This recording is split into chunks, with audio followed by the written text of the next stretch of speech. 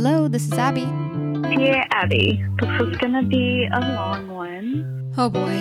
Dear Abbey, how do you tell the difference between a new exciting crush and a rebound? Does it matter? Dear Abby. Dear Abbey. Dear Abby. Welcome to our little corner of the internet. This is the Dear Abbey podcast. I hope you stay and hang out with us. See you in a sec.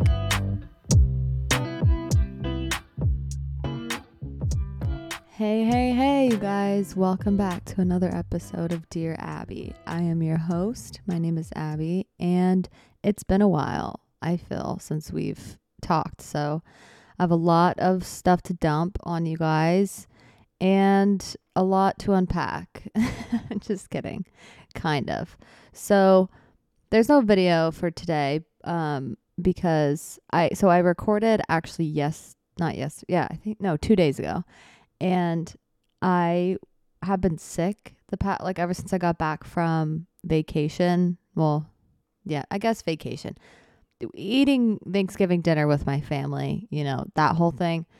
I feel like there's a bunch of random sick people, including my boyfriend. But he claimed he wasn't sick, but we all know he was actually sick now because I'm deathly ill and it is that time of the month for me. So I am struggling big time, and I was feeling a little bit sick a couple days ago when I recorded, and pretty much I just made no sense. So I was starting to edit my recording, and I was like, I cannot put this out on the internet because it was so all over the place. I couldn't. Usually when I go on ramblings, I can usually edit some of it out to make it make sense, so it sounds like what I wanted to say and what I wanted it to be about.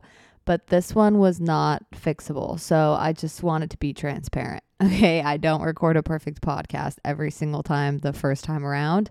And I do edit. So there you have it, I guess. Do with that what you will. So for some updates, one, I'm sorry I didn't say 2 weeks ago that I wasn't going to do an episode on Thanksgiving, because it just felt weird to post an episode on Thanksgiving for some reason. So I decided not to do that, but I didn't warn anyone. And I'm realizing I need to be professional and warn you guys when I'm not going to have an episode post. So I'm very sorry. And I apologize that I did not give you a warning beforehand. I kind of forget that people actually listen, to be honest, because when you're just talking to yourself in a microphone, staring at a computer or a camera lens, looking at yourself, you feel a little bit crazy and like no one's actually listening. But there are some of you, and I appreciate the some of you, and I want to honor you by telling you next time. So because I apologize and I feel bad that I didn't warn you, I do have a bonus episode this week, and it is with a very special guest, and it will be juicy and good because it's with my boyfriend. So post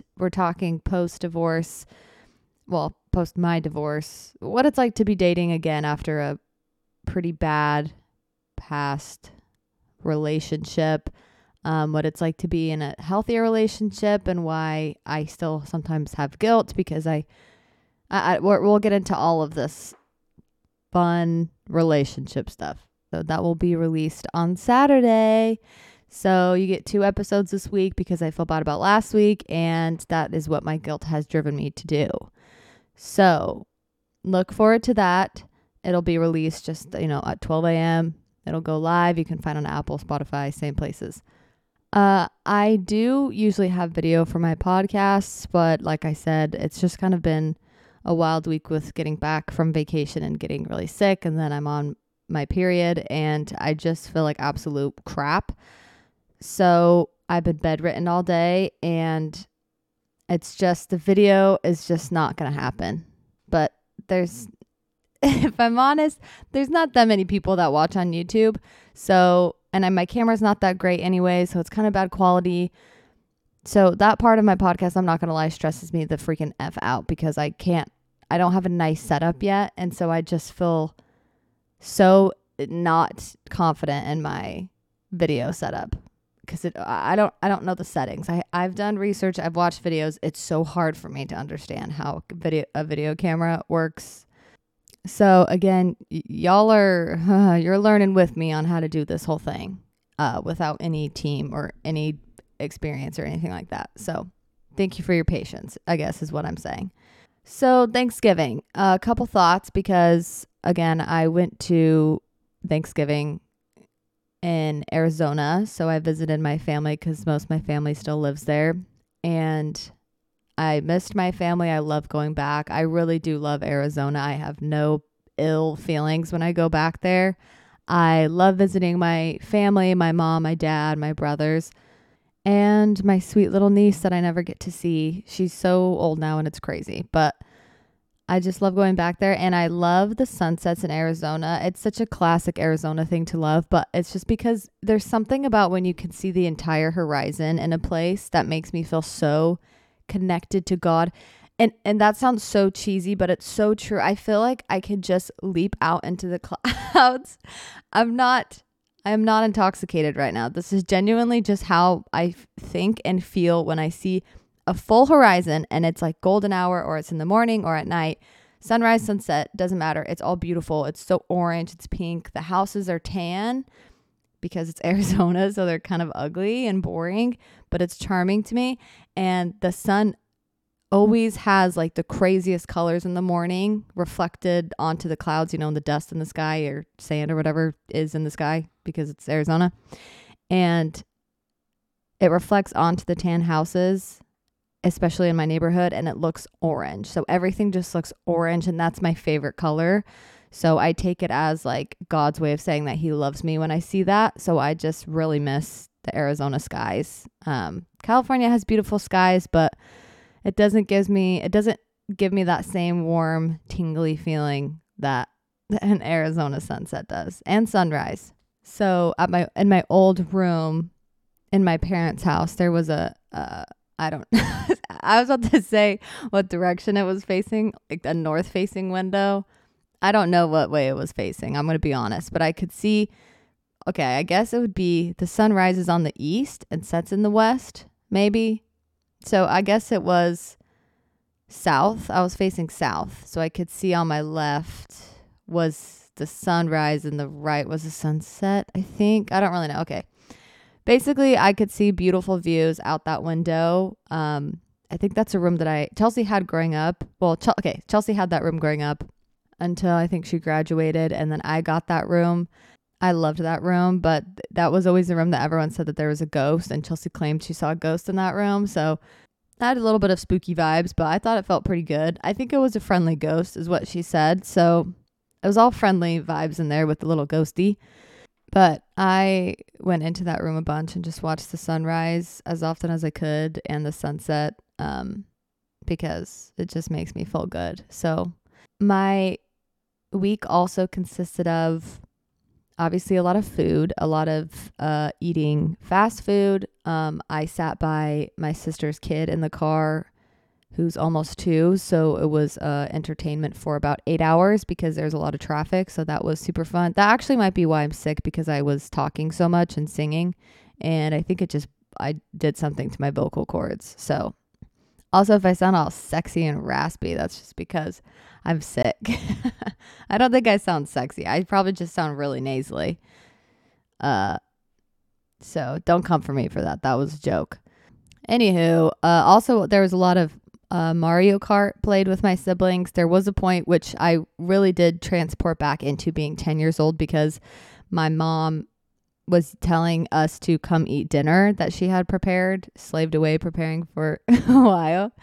And me and not all of my siblings, me and 3 of my siblings were saying, the classic, Mom, we can't come right now. Give us like 10 minutes. We can't pause this game. It doesn't pause. We can't stop the game, Mom, please. And then that would just go either one or two ways. Either she would come in and turn it off, or she would, let you finish the level or whatever it was. Let's be honest, most of the time you could pause it, but you'd go back to a certain checkpoint and that would suck. So you just didn't want to pause it. A lot of that made me feel like I was 13 again, which, isn't bad, to be honest. My mom was saying she feels the same way when she goes to her parents' house. It's just, you feel safe, you feel taken care of. So you kind of seep back into being a kid a little bit, whether that's bad or good. Don't know, don't care. Felt good for a little bit. Not forever, but for a little bit, it felt really good. Also, we played Super Smash Bros. That's more so, that game I hate so much because I just am the same characters that I keep clicking this. No one knows what they're doing in that game. I am so convinced that everyone is just button mashing. That is the ultimate button mashing game. I don't really know why it's fun. The only time I thought it was fun was once I finally understood how to not fall off of the map immediately and die, because we would do the 3 lives thing. And so it'd be one for all. Wait, all for one? Wait. Everyone was against each other. So when you die 3 times, you're done. You're donezo completely. And then the last person standing wins. It was normally my brother, my older brother, and the rest of us would normally die. But I would die first probably 95% of the time. So I don't find that game fun because I suck at it. And I've never been good at it. I don't think I've ever gotten good at it. But I did get a little bit better because I knew how not to fall off the map by the end of the week. And we did have a game that was like the tournament game, which didn't make sense because it was just a random game before dinner. And we're like, okay, whoever wins this wins the whole thing for the day, whatever that means. So we did that and I won somehow. So I got the crown, and it didn't feel fair for everyone else, but it felt fair to me because of the hard work and the labor I had put in up until that point, to not simply just fall off the map and die and kill myself 3 times. Also, something else I was thinking about is pie is so mid. You know, I don't know if mid's still a thing, but pie is very mid. It's just not like that good. I've never really liked pie. I just eat it because it's there and you put whipped cream on and everyone else is eating it and it's like you feel like you have to. I would never ever, if it's not Thanksgiving, I would never want pie. But for some reason, it's just when Thanksgiving comes around and after you eat dinner and you see pie, it's like, oh yeah, that sounds good. Does it though? Does it actually? Not really. The ice cream does. The whipped cream does. But pumpkin mousse is really the only one that I really, really like. I always try the fruity ones with like, I don't know, my boyfriend likes razzleberry or whatever the heck, and it's like raspberry and blueberries or something. And I just don't like those. I just don't like them. I don't hate them, and I don't love them, and I don't like them, but I will eat them. But maybe I'm crazy and everyone actually genuinely loves pie. But I started to think about, do I even like this? It's kind of like a little bit of an existential crisis of, do I actually like eating pie? Is pie good? Are we all just brainwashed into thinking that pie is good? Someone's going to come at me for not liking pie. But I don't really love it. Most of the time I just scrape off all of the inside of the pie and I just eat the crust with like a very thin layer of whatever cream or creme or filling was inside of the pie. I'm going to be honest. That's what I do almost every single pie I eat. Yeah, light up the comment section if you agree that pie's mid. Just kidding. I'm not kidding, you guys. I thought today has been a roller coaster of a day emotionally for me. I thought it would be fun to do some dubs and L's. I did that at the beginning of my podcast, and I thought it was a fun segment, but I don't know if I'm going to be able to do it all the time just because I feel like I need a little bit more.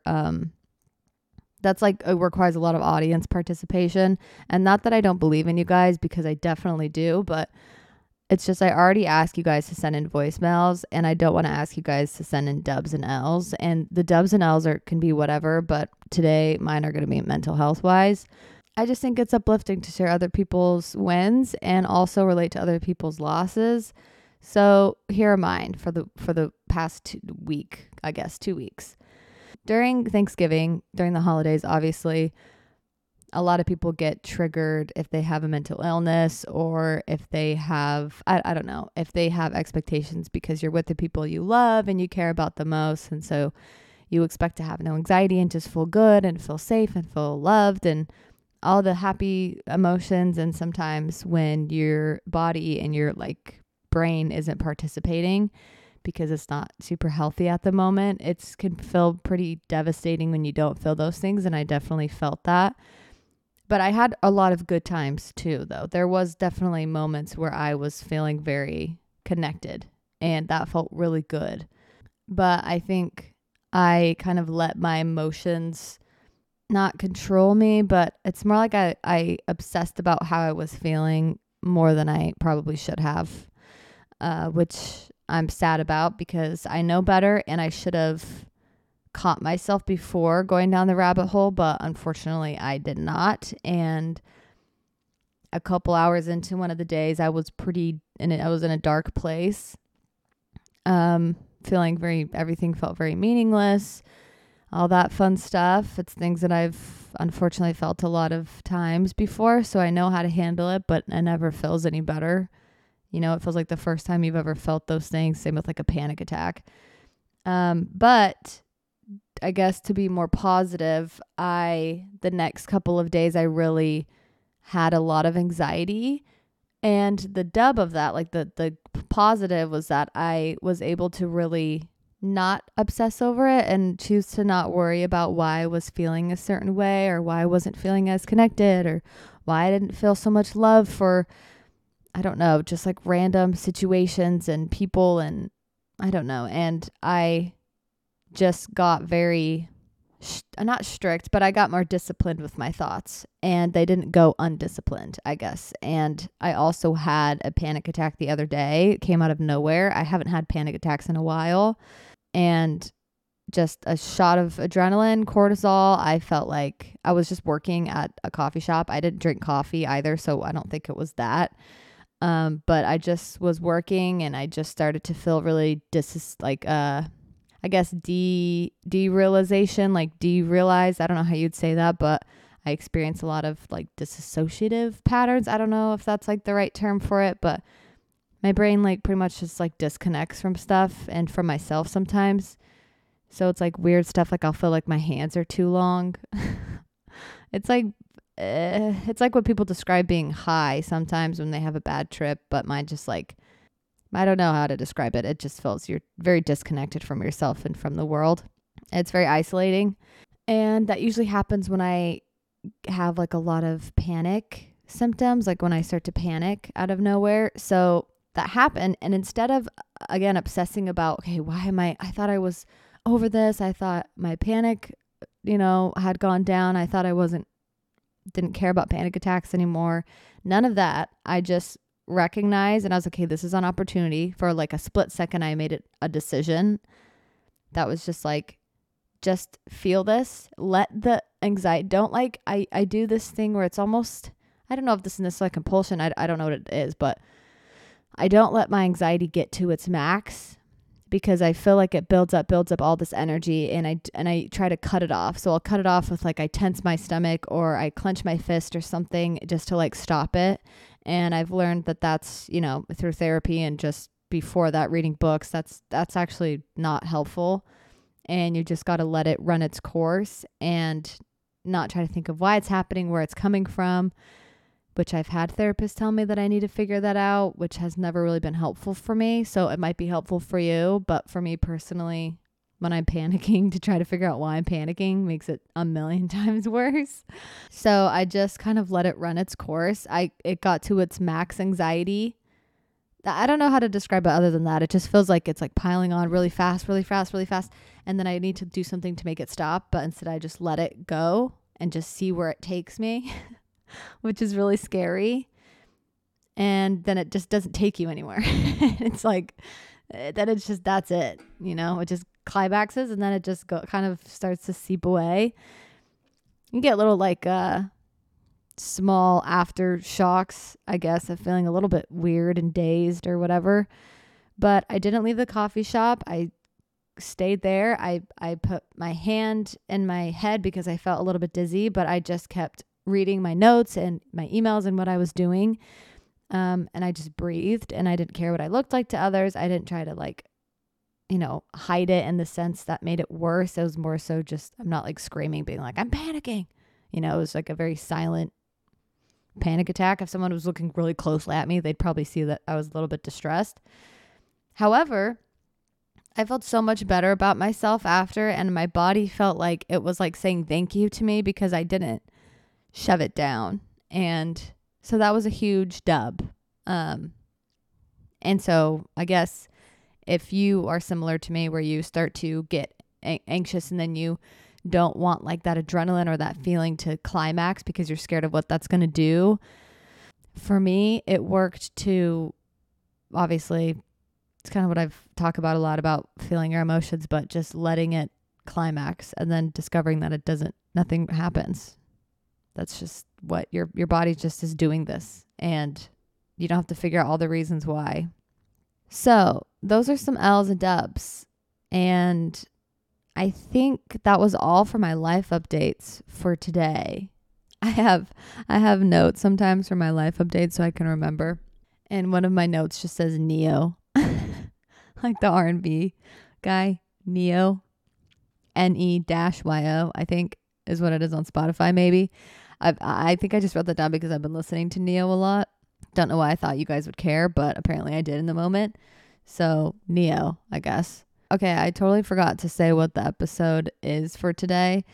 Most of it was just a life update, but we do have a Dear Abby later, and then I was going to talk about rage baiting and clickbait type of stuff and what that has done for me, negatively, how that has impacted me, and like the trap we get caught in of clicking into things that we don't actually care about, and we know it's not going to help us or make us feel better, but we're very much, I don't want to say addicted, we're obsessed, or we feel like we need to, or we just aren't aware and intentionally, I don't know, we're doing it intentionally to numb ourselves or to escape or to like just fall into the same pattern. Sometimes it's not that deep. Sometimes it's just like you click on it because you're curious, but then it like kind of makes you feel sad, and then it's not good for you. Going into that, if you don't know what rage baiting is, it's very much like a pop culture term, which I don't normally love, but I think it's just a way to identify when someone or a content creator or just a troll on the internet in the comments says something, posts something that they know is very polarizing, and they know the internet, they know what people say, how people act, and they post something, say something so that they get clicks into it, and the way they get you is just because it enrages you, like it makes you mad, and you want to interact with it because it makes you mad. And people 100% do that as like a way to get you to click on their page, to interact with their video, to send their video to your friend. It's a way they want to get onto the algorithm because they know more people will interact with the video, as well as comments. A lot of people, trolls, the classic internet trolls, they'll comment just to basically rage bait you into liking or replying or something. And I think in this point of my life, I've learned those people are the worst kind of people to feed into, because that just feeds into this weird like cortisol stress addiction that I feel like our generation is kind of trying to get out of. And I don't know any of the science behind this, but I really would be curious to have someone on sometime and talk about this and what it does to you, and the negatives. But I think the reason I wanted to talk about it is because it's been so negative for me and my mental health, reading comments. It's okay. Like when you're going on TikTok or you're on Instagram and you watch a video, it's like pretty cute, it's wholesome, or it's about like, it's a 10-second video of someone parenting, or it's like a 30-second video of someone helping a dog that's a stray, or that shows what things are on my algorithm. The other things that are on my algorithm, it was BTS edits for a very long time, you guys. And then I felt a little bit weird about that because they started getting weirder. So I changed my algorithm by like saying not interested and stuff. So I didn't feel as creepy that every time I got on TikTok, it was like just a bunch of men. I feel like the edits that people do on like CapCut or whatever it's called. When there's a video like that and you immediately go into the comments. We all do it. And maybe not we all, but a lot of us probably do it. Maybe it's just me, but I'm every single person I know, before the video is over, they're already in the comment section looking. Don't know what they're looking for. They're just looking. Some people are looking for something funny, which usually is something mean, and it's very predictable. Most people are looking for something that is triggering to them for some reason, because we're addicted to like being triggered. And I was for a while, and I still sometimes find myself wanting to get like, not, I don't even know how to describe it. It's not, you're not wanting to get triggered, but you kind of are. I should have thought of a better way to describe it, but it's like this feeling that I think it's a false way of thinking that when you find people who comment contradictory things on like a pretty nice video, there's going to be mean people. There's going to be people who find one thing wrong with the video and make a total assumption about the person, their lifestyle, completely not relevant to what the person was posting about, but they just make a judgment on that person's entire life and value system based on a 10-second video. And yet we read it and then we let it make us mad sometimes. Maybe not. Again, I'm saying we because I do this, and I let it make me mad, and I never interact with it. Like I know better to interact or to comment back. I never comment back on things, only positive stuff. But even when people are just trying to make you angry, I never interact. But it's just, I still read the comments, and I still almost like, I don't know if it's intentional or unintentional, but I look for them. So I guess that's the definition of intentional, is looking for something.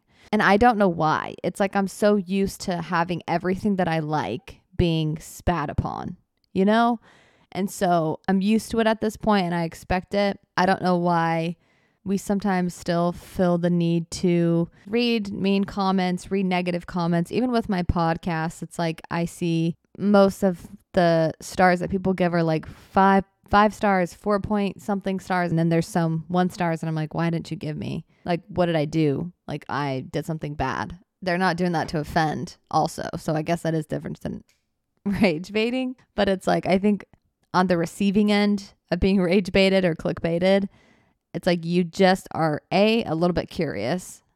And B, I think the curiosity comes with wanting to solve it. And wanting to like, okay, so I need to have all the information of every opinion ever on the internet so that I know that my decision is correct, and I know that the way that I live is good and everyone agrees, and I can find a way to make everyone happy, basically, so I can validate my own beliefs based off of other people's opinions sometimes is how it feels. And that's such a not good way to live, because no matter what you believe, no matter what values you hold, so many people will stomp on them, think they're stupid, think you're doing life wrong, think they're right, you're wrong. I've noticed that getting baited by rage or, by something very polarizing is just a way that we can try to solve something that doesn't need to be solved, nor can it be solved.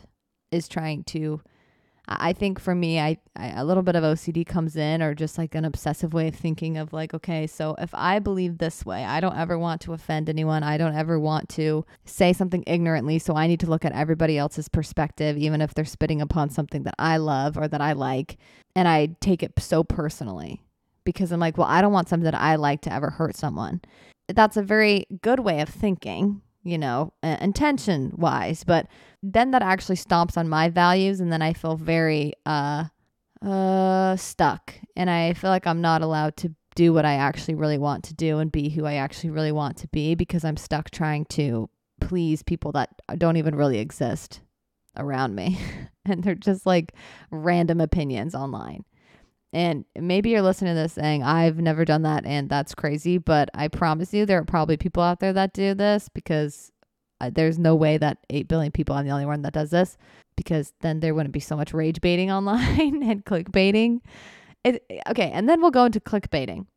Also, the reason I'm saying this, because it was so unhelpful for me to even read mean comments or to go in the comments to try to find something contradictory, because I knew it was going to be in there. Like I would like a video, for example, not like actually like I would be watching something. I'm like, oh, this is sweet. I love this.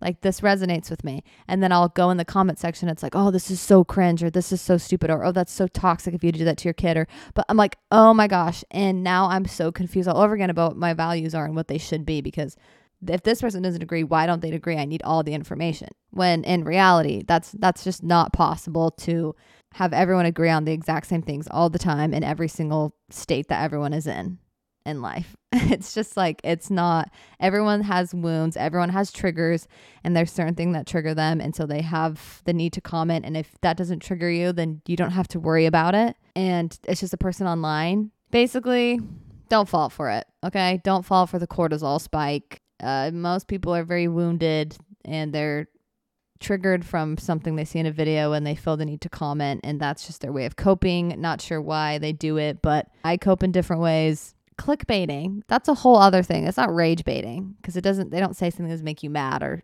like try to be polarizing. Clickbait is just more, also rage baiting could just be like, this celebrity gained 200 pounds or no, okay, that's kind of crazy. This celebrity is fat now. Sorry, that word's probably triggering, but that's like the kind of stuff that they'll say. And it's to get you to click on because you're like shocked. You're like shock baited into clicking onto something. That's also something that don't fall for it, because the more that we can get these like dumb media pages down and these people who comment like trolls, don't give them the energy. We should try to not feed into that as much as possible. I accept that there's always going to be people who love that stuff, and that's just always going to be how a lot of people are, and I am trying to accept that, but it sometimes does make me really sad because I don't think it's very helpful. And with clickbaiting, that's more so like Zendaya. Everything on if I ever go on Instagram and I go to the explore page, it's always Zendaya. I don't know where it comes from. I don't really know why. I don't like follow any of Zendaya stuff. I haven't even seen Dune. I watched Shake It Off, when I was 10. It's also just stuff like that. That's very clickbaity. And they'll be like, this person went on a date with this person. And I know all of you eat it up. I eat it up sometimes too. I think the point is, sometimes it's fun just to talk about, random pointless stuff with your friends. But I think if you struggle really badly with comparison or with feeling out of place, feeling like your life doesn't matter, just mental health, I've just found that the less you click onto stuff and the less you worry about other people's lives in general, the happier you'll be and the more satisfied with your own life you'll be, instead of constantly comparing and saying, well, what if, is my life supposed to look like that? Everything always looks glamorous from the outside looking in. And it's hard to let that go sometimes, the what ifs, because it's like, oh, what if it's better? You have to kind of detach from those what ifs to really enjoy your life now.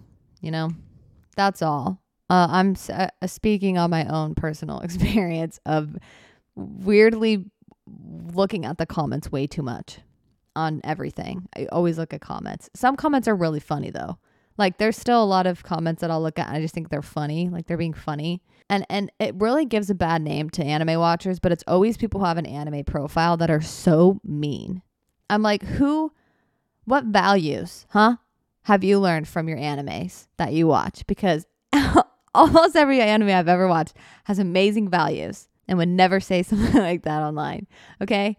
So you are giving a bad name to people who watch anime because it's always you guys. It is, I swear, it is always anime profile pictures. Stop doing that. You're making me hate what I love, and that's anime. Quit it, you. You're probably also 10 years old. So where's your mom? And also, I hope she's there for you. And also, if you're above the age, 12, and you're being a troll online, then I would say maybe just rethink it. Maybe just think, is this really how I want to be contributing to the world? Giving anime a bad name. If you love it so much, stop giving it a bad name. That's really the most thing I'm salty about, because nobody respects anime watchers anymore. Never have. I don't know why I said anymore. No one ever has. But the trolls make it so much worse, and you should be ashamed. There's more to you than that. You can use your humor and your wit and your sarcasm for something beautiful. Write a book. Write a book. Start a reaction channel that's funny, good, not super mean, and take the anime and Naruto character off of your profile picture immediately. Thank you. That's all I have to say on the matter. And then really fast before we get into the Dear Abby, I think the last thing I want to say on rage baiting is a lot of people also with their platforms who are influencers or who just create content for whatever thing that they're trying to sell you or whatever, not bad. That's the country that I live in. It's capitalism. It's very much trying to sell consumerism, but just because they're doing it doesn't mean you have to eat it up. And also, I just really despise when people use fear tactics to get you to buy their products or use tactics of trying to stress you out and make you feel guilty or bad if you don't use their product or their service, or if they say, you know, your relationship is going to crumble if you do A, B, and C, but it's not presented in a very thoughtful, thought-provoking way. It's more in like a fearing, trying to make you feel scared. So you click on it because you're like, oh my gosh, I don't want that to happen. And then you read into it and then you start to overthink. Don't give in to that stuff. You can trust your own life. You can get your own revelations. You can get your own, you know, you can have your own thoughts and feelings about things, and you don't need some random person online to tell you how to think and how to feel. And not saying any of those people are really doing anything bad. They could have great advice, but I think just be careful with it, because when my OCD was really bad, I used to just read a ton of relationship advice on Instagram, and it was I overconsumed so much to where my brain would not like shut off. It was like I overanalyzed everything I did, my partner did, everything I felt, everything I said, everything he said, because it was like, do this, don't do this can't be good, this is bad, blah, blah, blah, blah. So I think I really just don't want people to be as stressed out as I was and to be as overwhelmed as I was with information. Yeah, I just want people to feel better. Break the habit of clicking into rage baiting, clickbaiting.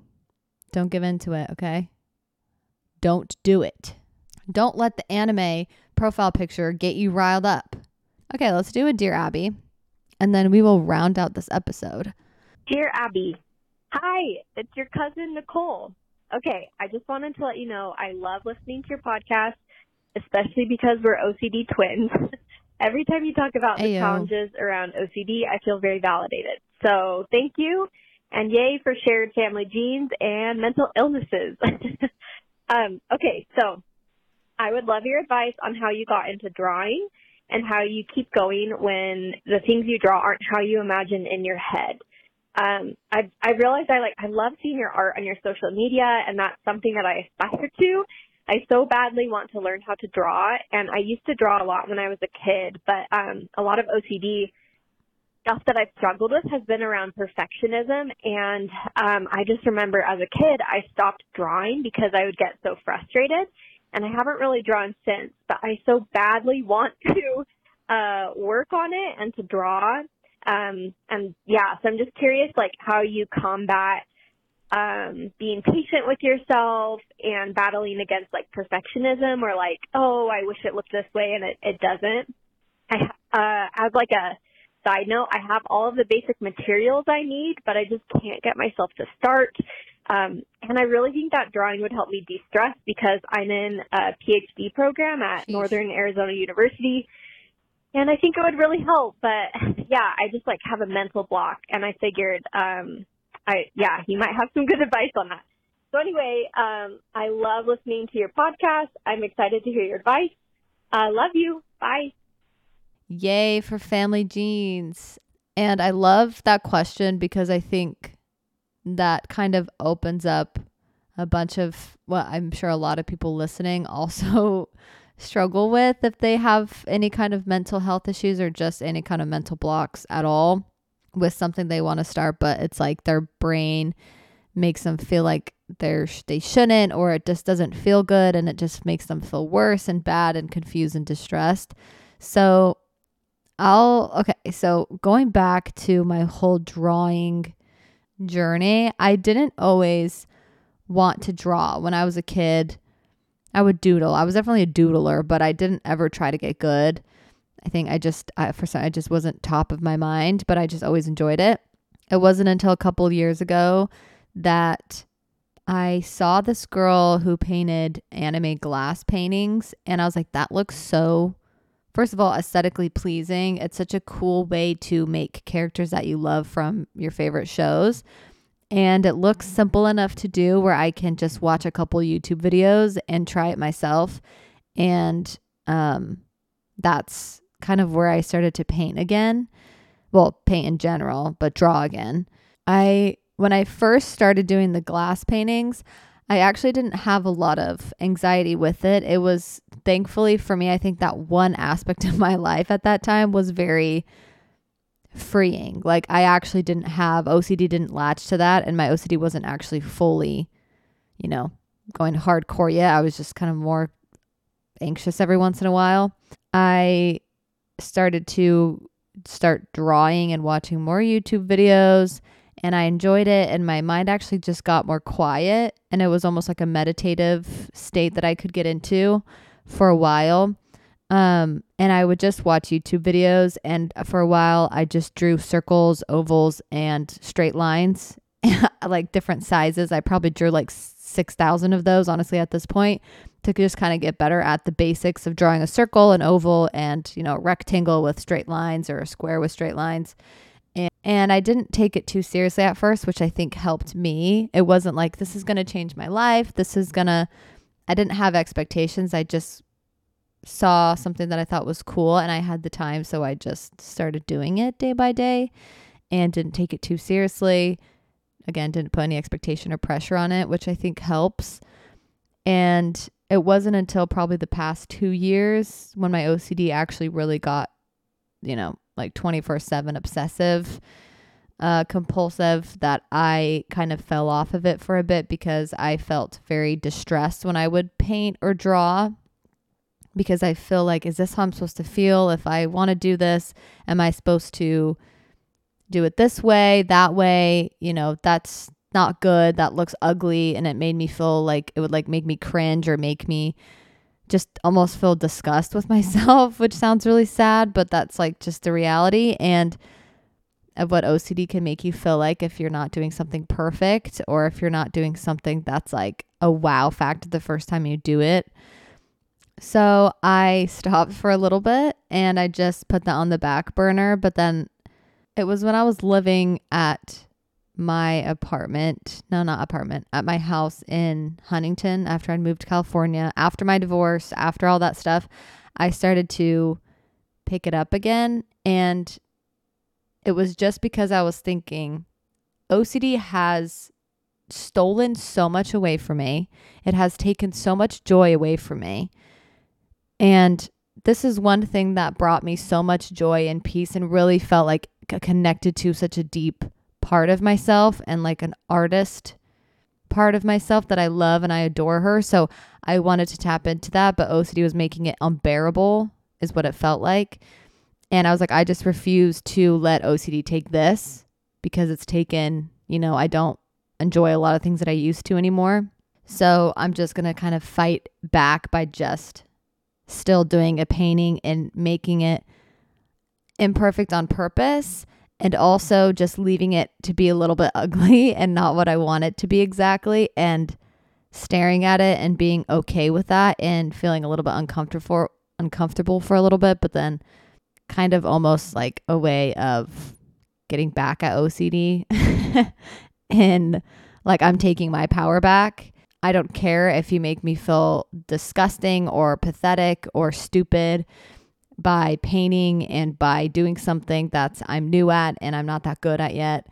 I don't care what you make me feel. I'm going to do this because it makes me feel free and I can do it. And so that mentality really helped me kind of get back into it. And then it became, for me, thankfully, not OCD just kind of detached from it. Like it didn't latch onto it. It latched onto other things. And so I was able to really use painting as a way to actually not escape. It was a way to really get into my own mind, and it made me have a safe place in myself, which was very therapeutic for me, obviously. So I'm really passionate that other people don't give up something that they want to do because OCD makes them feel yucky or makes them feel just as like a bully to them when they try to do something.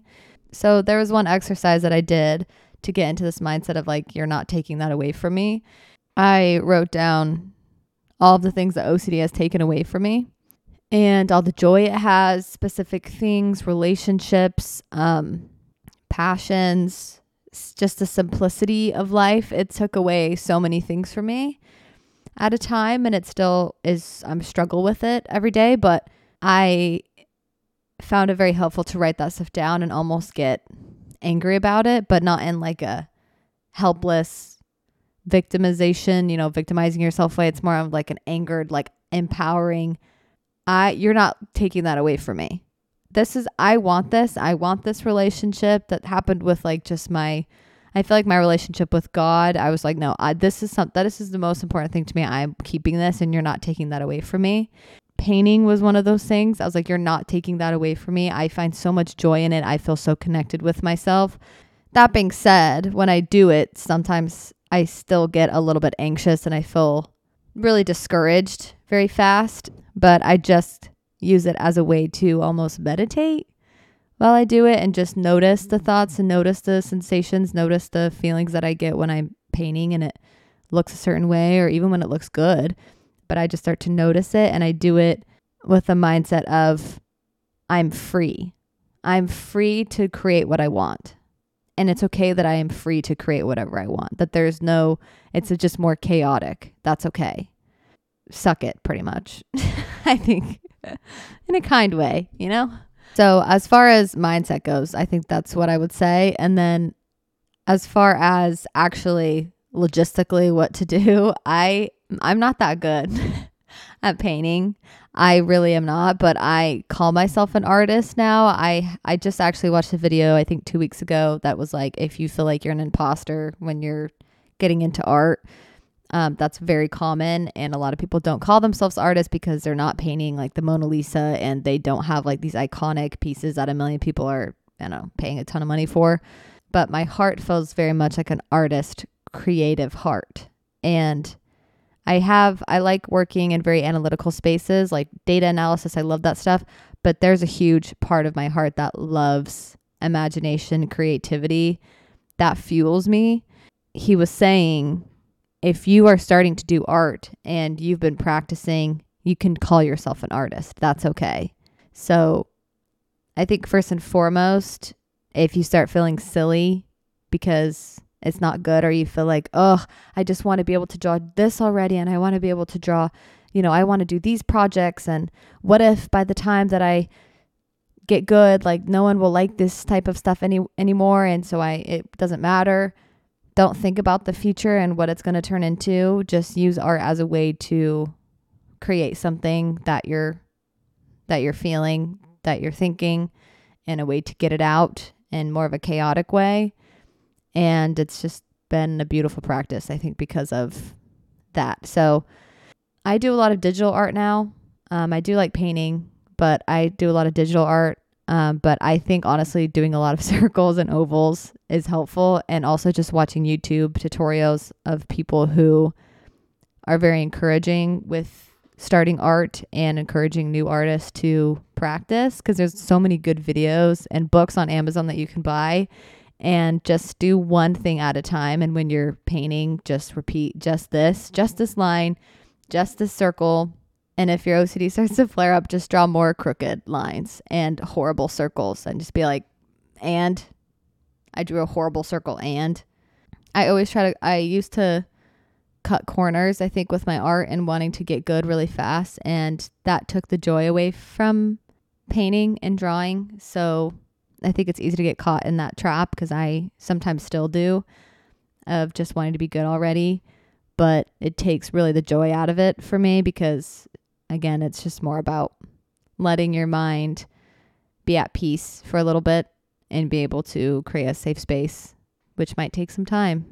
Whatever anyone wants to do, if it's really something that you're craving, that you really want, or something that you just really would value, don't let anything stop you. Just do it one day at a time. Don't think about what it's going to look like in 10 years. Just do it for today. Just do it for yourself. Do it for today. If your mind starts to be like, oh, but what if this, and in 5 years, is this going to be a thing, and blah, blah, blah, because that's what mine does. And I never find joy in that. I just always have to reel it back in to be like, okay, I'm just painting for today because I want to, and I have fun doing it. And it brings me joy, and who cares if it's meaningless? It's not meaningless to me. Anyways, I hope that's helpful. I don't have like YouTube references of who I used to watch and I still sometimes watch, but maybe I'll find some when I post the episode and I can post it in the notes. Okay, cool. Well, you guys, thank you so much for listening to this week's episode. We don't have a frenemy today because I figured my boyfriend Keaton will be on the next episode, and he's the most frenemy of all. I'm kidding, but I just thought I already have a guest coming on, and we'll do a segment like that anyways. So we'll do a frenemies next week for our episode, because it'll technically be the next one. Keep spreading the podcast around, and give me a 5-star rating on Apple and Spotify. Go like and subscribe on YouTube. Love you guys. Bye. 우회전 taking a ride to Johnny Lake 눈치 보면서 들어가야 할 때 찾아 나머진 바빠 개설레임 바꾸는 사람들 시간만 지나가